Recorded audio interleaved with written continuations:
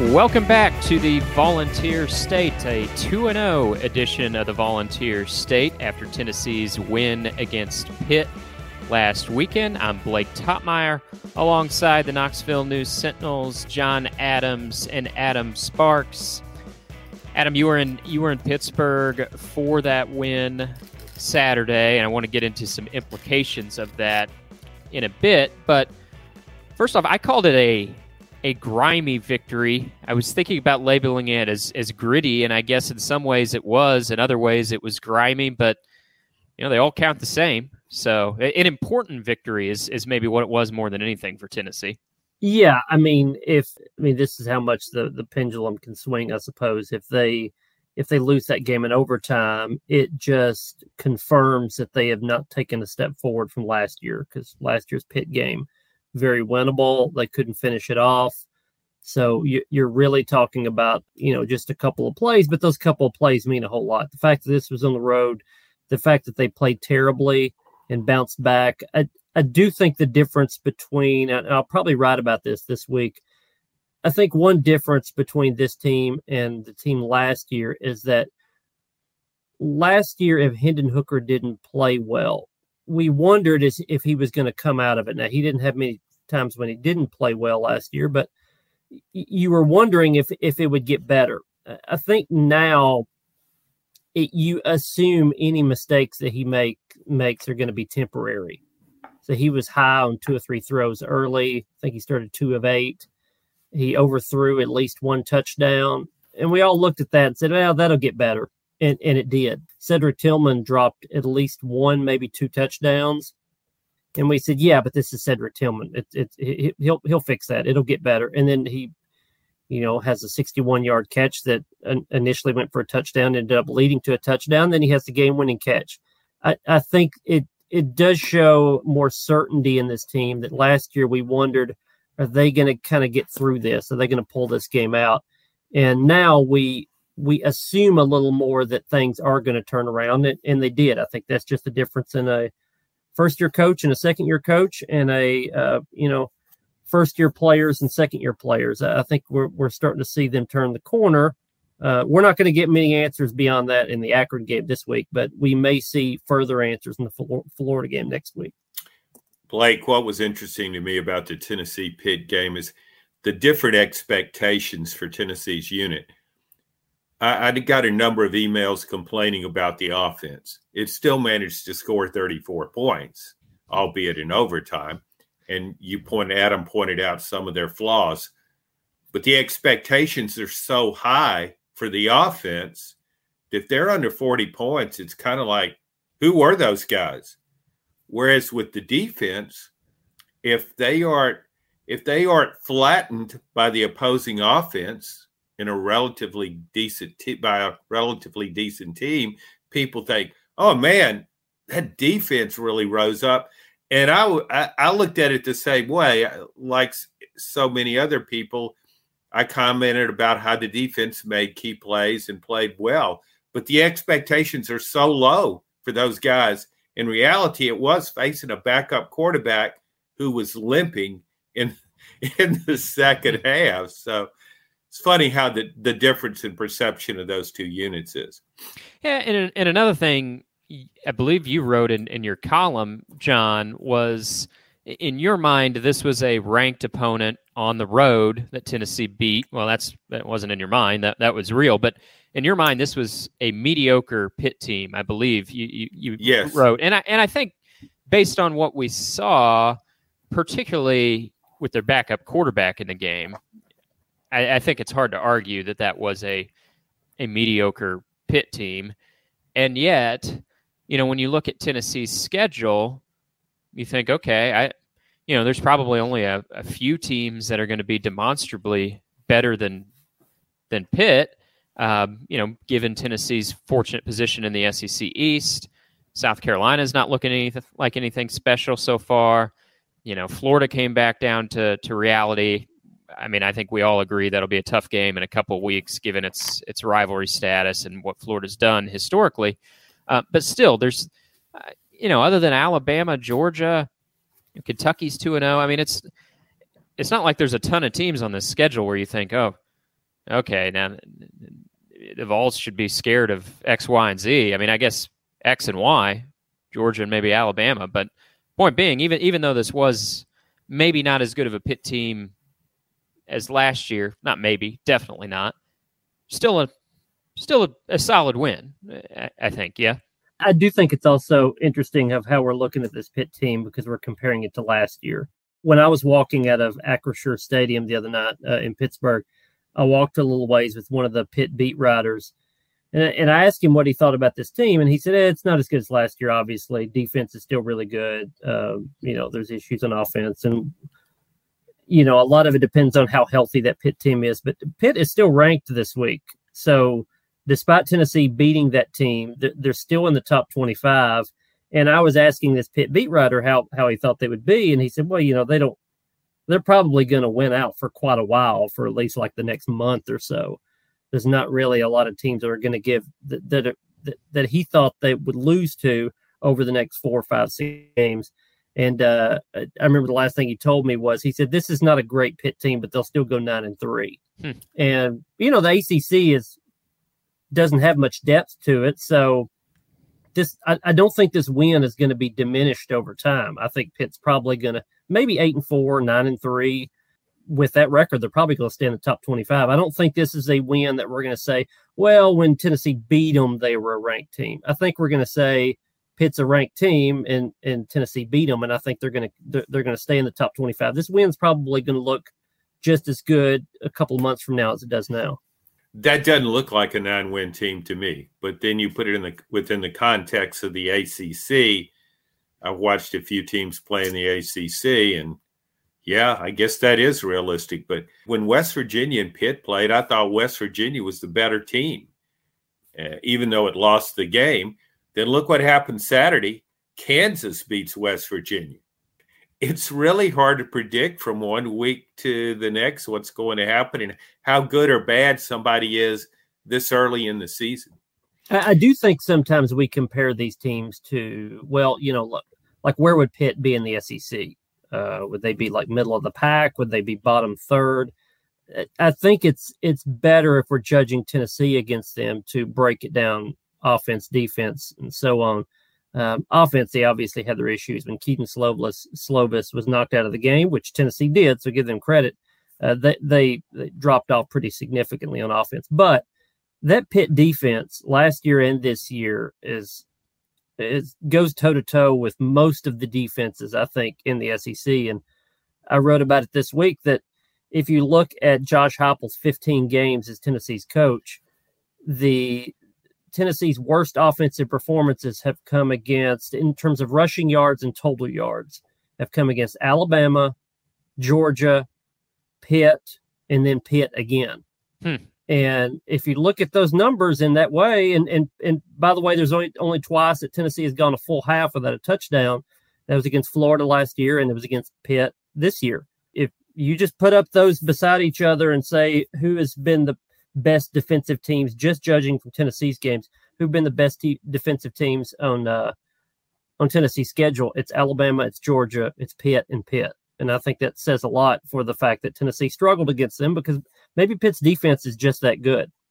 Yeah, and Pat Narduzzi's had some really good defenses over the years, and he sounded confident coming into the game that he had a handle on how to go up against Josh Heupel's offense. He saw it at UCF, and then he's obviously seen it now second year in a row here, and regardless of what you think of Narduzzi otherwise, he could be a little prickly sometimes. I find him somewhat entertaining at times, but he is a pretty good defensive mind and fairly well respected on that side of the ball.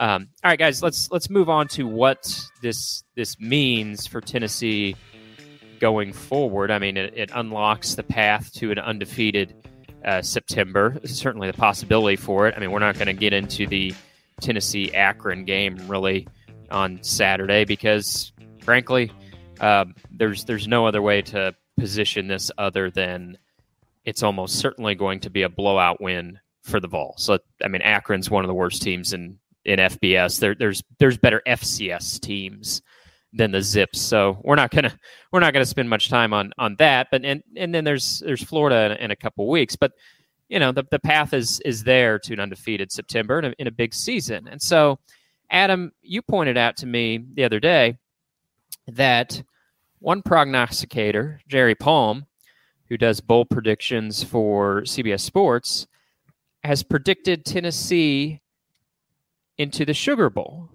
Now, the caveat, of course, is that bowl predictions after 2 weeks are a bit of a fool's errand, but we have Texas A&M that's already lost to Appalachian State. If the SEC can get 2 teams in the playoff, Georgia and Alabama can both make the playoff, how realistic do we think this idea is that Tennessee could have a Sugar Bowl team on its hands?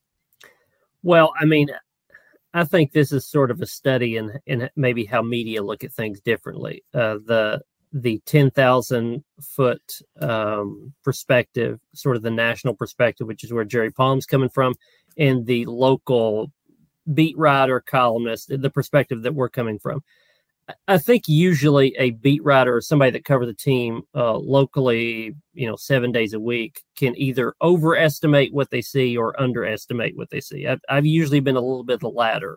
And I think when you're close enough, you can see sort of the warts of a team, critique them a little closer than maybe a national perspective. And I think maybe that's a little bit of the case here, because my first impression when I saw that was, wow, Sugar Bowl.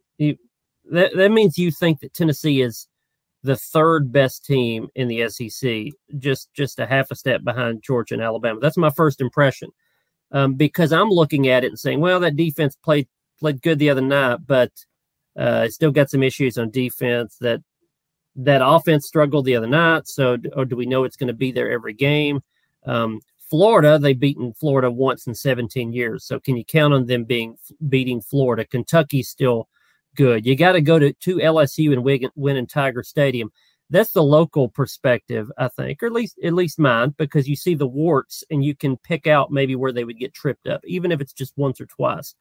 The national perspective, I think, maybe is, for better or worse, maybe more logical, which is, to be the third best team in the SEC, they would need to beat Florida. Well, Florida's at home.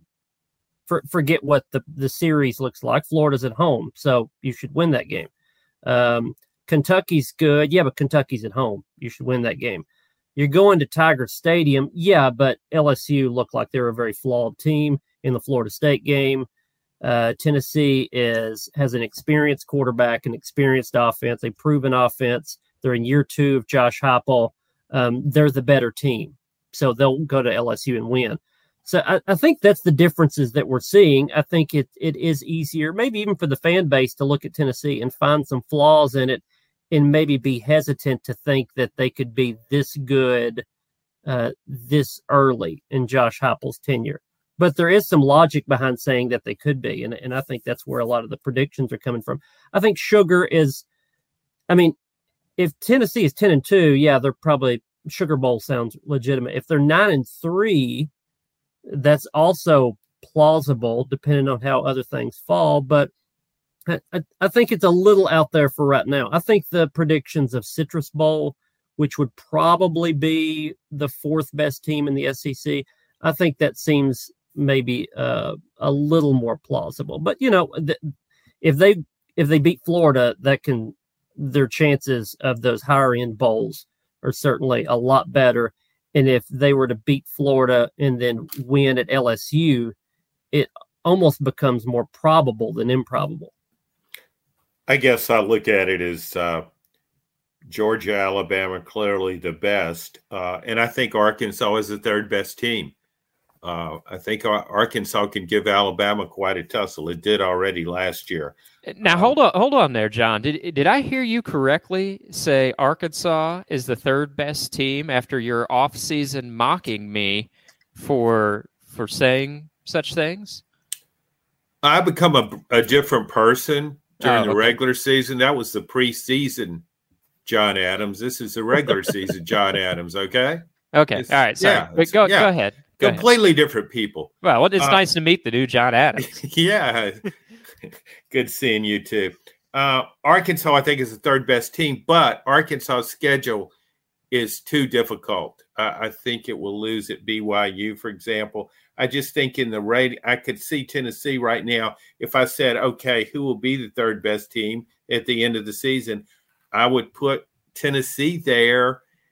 But I kind of wonder about Ole Miss. I'd like to see Ole Miss against better competition, but I've been impressed with its dominance so far. LSU is not as good as I thought it would be. A&M is not as good as I thought it would be. South Carolina is not as good as I thought it would be. Mississippi State's better than I thought it would be, and I'm really curious about the Mississippi State LSU game this week. I think that will tell us a lot. Mississippi State playing on the road in Tiger Stadium, that's a game LSU is supposed to win. And I'm not sure it will. The odds makers have Mississippi State by 2 points. So, there's a lot to see, but I can see the optimism toward Tennessee right now. When you look at the schedule and look how it's played so far, I do think, to Adam's point, the emails I get from Tennessee fans, a lot of them they point out these flaws. They point out their concerns. I mean, they're really happy that Tennessee's doing better, but it's almost like, I don't know if I want to get all in on these guys. Well, maybe it's just maybe it's because Tennessee fans have been fooled before, right? I mean, yeah. You go back to Jeremy Pruitt's tenure. Maybe we shouldn't even do that, but we got to use history. If we're looking to explain fans' feelings, I think we have to use history as a guide a little bit. And Pruitt got off to such a bad start in his second season. Then then Tennessee recovered. They beat Auburn on the road. They beat a highly ranked Kentucky team at home, and I think there was reason, especially in the fan base, to believe, hey, this thing's going to be all right. We're heading in the right direction here. And in fact, it was a smokescreen. They weren't headed in the right direction. And then it all became revealed in the next year. Now, I'm not saying that's what's at play here.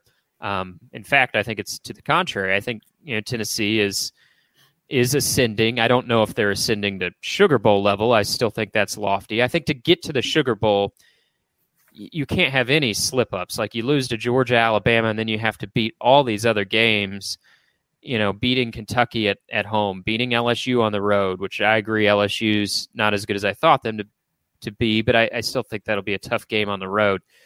You got to beat Florida at home. It's like everything has to go right in all those other games, and they could get to the Sugar Bowl. I still think that's a tough road to go. But overall, I think this is an ascending program, but I could understand the hesitancy maybe that you're sensing, John, from some fans, because it's like, I've been fooled before, and I'm not going to be so easily duped this time around, which Tennessee's administrators might be wise to have that thinking in mind too. Like, maybe pump the brakes before awarding anyone a lifetime contract, a raise, and increasing their buyout, because that's what got Tennessee in trouble just a couple of years ago, was Philip Fulmer and Donnie Plowman putting their signatures on a 2-year contract extension and a raise and an increased buyout for Jeremy Pruitt. Now, it worked out okay in the end, thanks to Pruitt's rampant and sloppy cheating that was unearthed and allowed Tennessee to fire him for cause. But I can understand the cautiousness, I guess, from the fan base and saying want to be optimistic, but can't be all in yet. I do think there's a factor that John also mentioned there too about non-conference games, because John, you mentioned that Arkansas has to go to BYU. Non-conference comes into this. When you get to the end of the year and you're just talking about bowls, it's not necessarily reliant on what the conference standings are. Your overall record does factor into that. And, Arkansas is going to BYU. A&M early lost to App State. That's a non-conference loss. LSU lost to Florida State. That's a non-conference loss. I think Ole Miss has to play Georgia Tech this week. Kentucky would have to play Louisville at the end of the year. That's a rivalry game, so you never quite know what to think about those types of matchups. But Tennessee has already won its sort of toss-up competitive non-conference game. Some other teams still have to play theirs. Ole Miss actually does not have sort of a respite in its second half of the season for like a UT Martin, like what Tennessee has. They just play back-to-back conference games, if I remember right. So they could just lose a game or two because of attrition. So Tennessee's schedule actually, aside from the fact that they have to play Georgia and Alabama, which they do every year, the fact that they do have their non-conference win out of the way, I think does give them a little bit of leg up on some of those other teams that would be competing for them for the so-called third best team in the SEC, which would probably be the Sugar, or the fourth best team, which would maybe be the Citrus. I guess when you go back and you look at what Tennessee's done recently, it wasn't just with Jeremy Pruitt. Go back, think about Jeremy Pruitt winning the last 6 games of the 20 season, I get. 2019. Yeah. 2019. And he starts out and wins his first 2 to start the next season. So he's won 8 straight games, and he's leading Georgia at the half. So Tennessee fans are starting to think, this is for real. This is not just the fact that we've been playing straw men and knocking them over rather easily. We're for real. And, of course, everything just caved in the second half. But I do think that sticks with Tennessee fans. And even you go back to Butch Jones winning the last 6 games, I think it was in 2015, then coming out and winning the first 5 of the next season. That is an 11-game winning streak. You beat Georgia and Florida back-to-back, and it's like the Vols are headed for not just the Sugar Bowl, they're headed for the playoff. It's hard to shake that if you're a fan. And what has Tennessee done so far? I mean, it's off to a 2-0 start, and beats Florida, will be 4-0. But I still think there would be trepidation with a lot of Tennessee fans.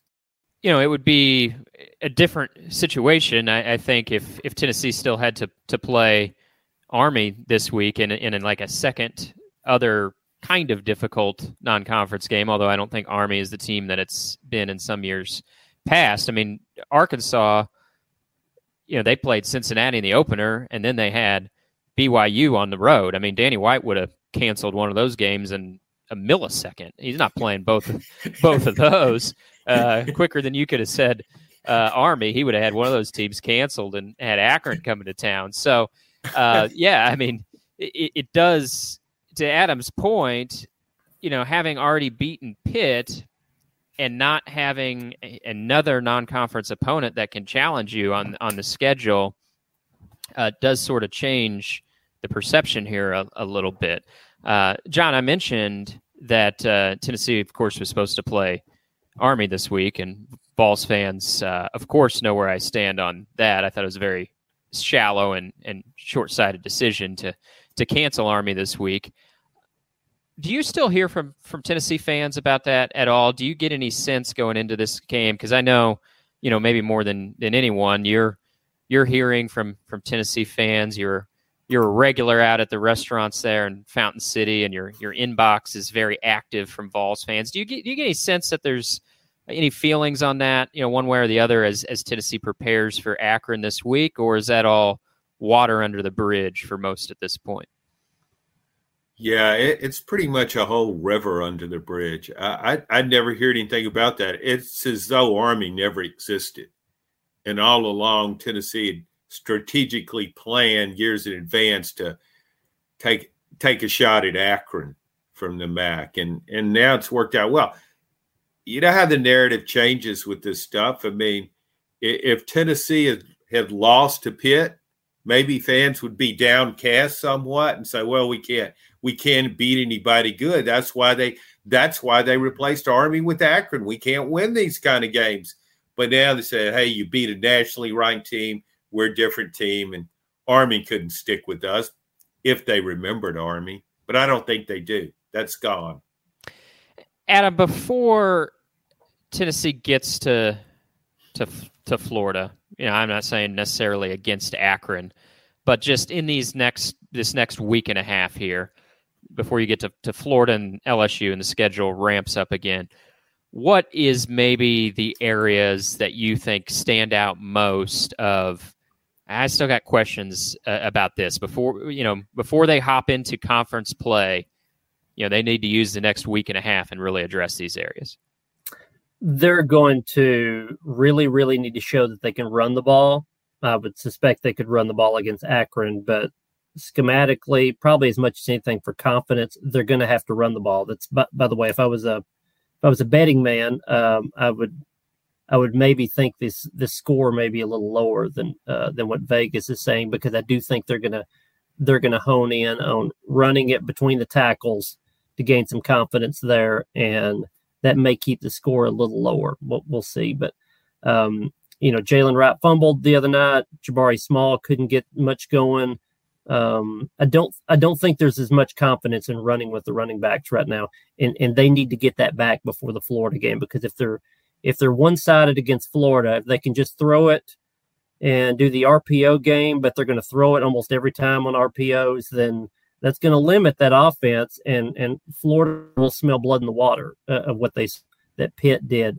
So running the ball on offense, defense, all that they did, which was 26 pressures and 16 hurries, and I don't know how many sacks and all that the other night. Those were phenomenal numbers. It didn't come immediately, but it eventually came. When they face Richardson at Florida, that's sort of a different animal. That's a guy that you have to contain in the pocket. If he gets out of the pocket, he can hurt you. If you keep him in the pocket, he's going to make a lot of mistakes. And so I think they're going to try their best to be very disciplined in their pass rush this week. It's not just about getting there. It's getting there with the correct angle. And if they do that well, that will pay dividends in the next week against Florida. You're right about that. And Kentucky had the defensive game plan to beat Florida. It executed it very well. It kept Richardson contained. He couldn't get outside, didn't make any big plays in the running game. They forced him to throw. So, all right, well, we won't expect much drama this week when Tennessee plays Akron, but that could set the stage for a lot of drama the following week when Tennessee will get Florida in the 3:30 Eastern CBS game. We'll be back to talk about that next week. For now, thanks for listening to this edition of the Volunteer State.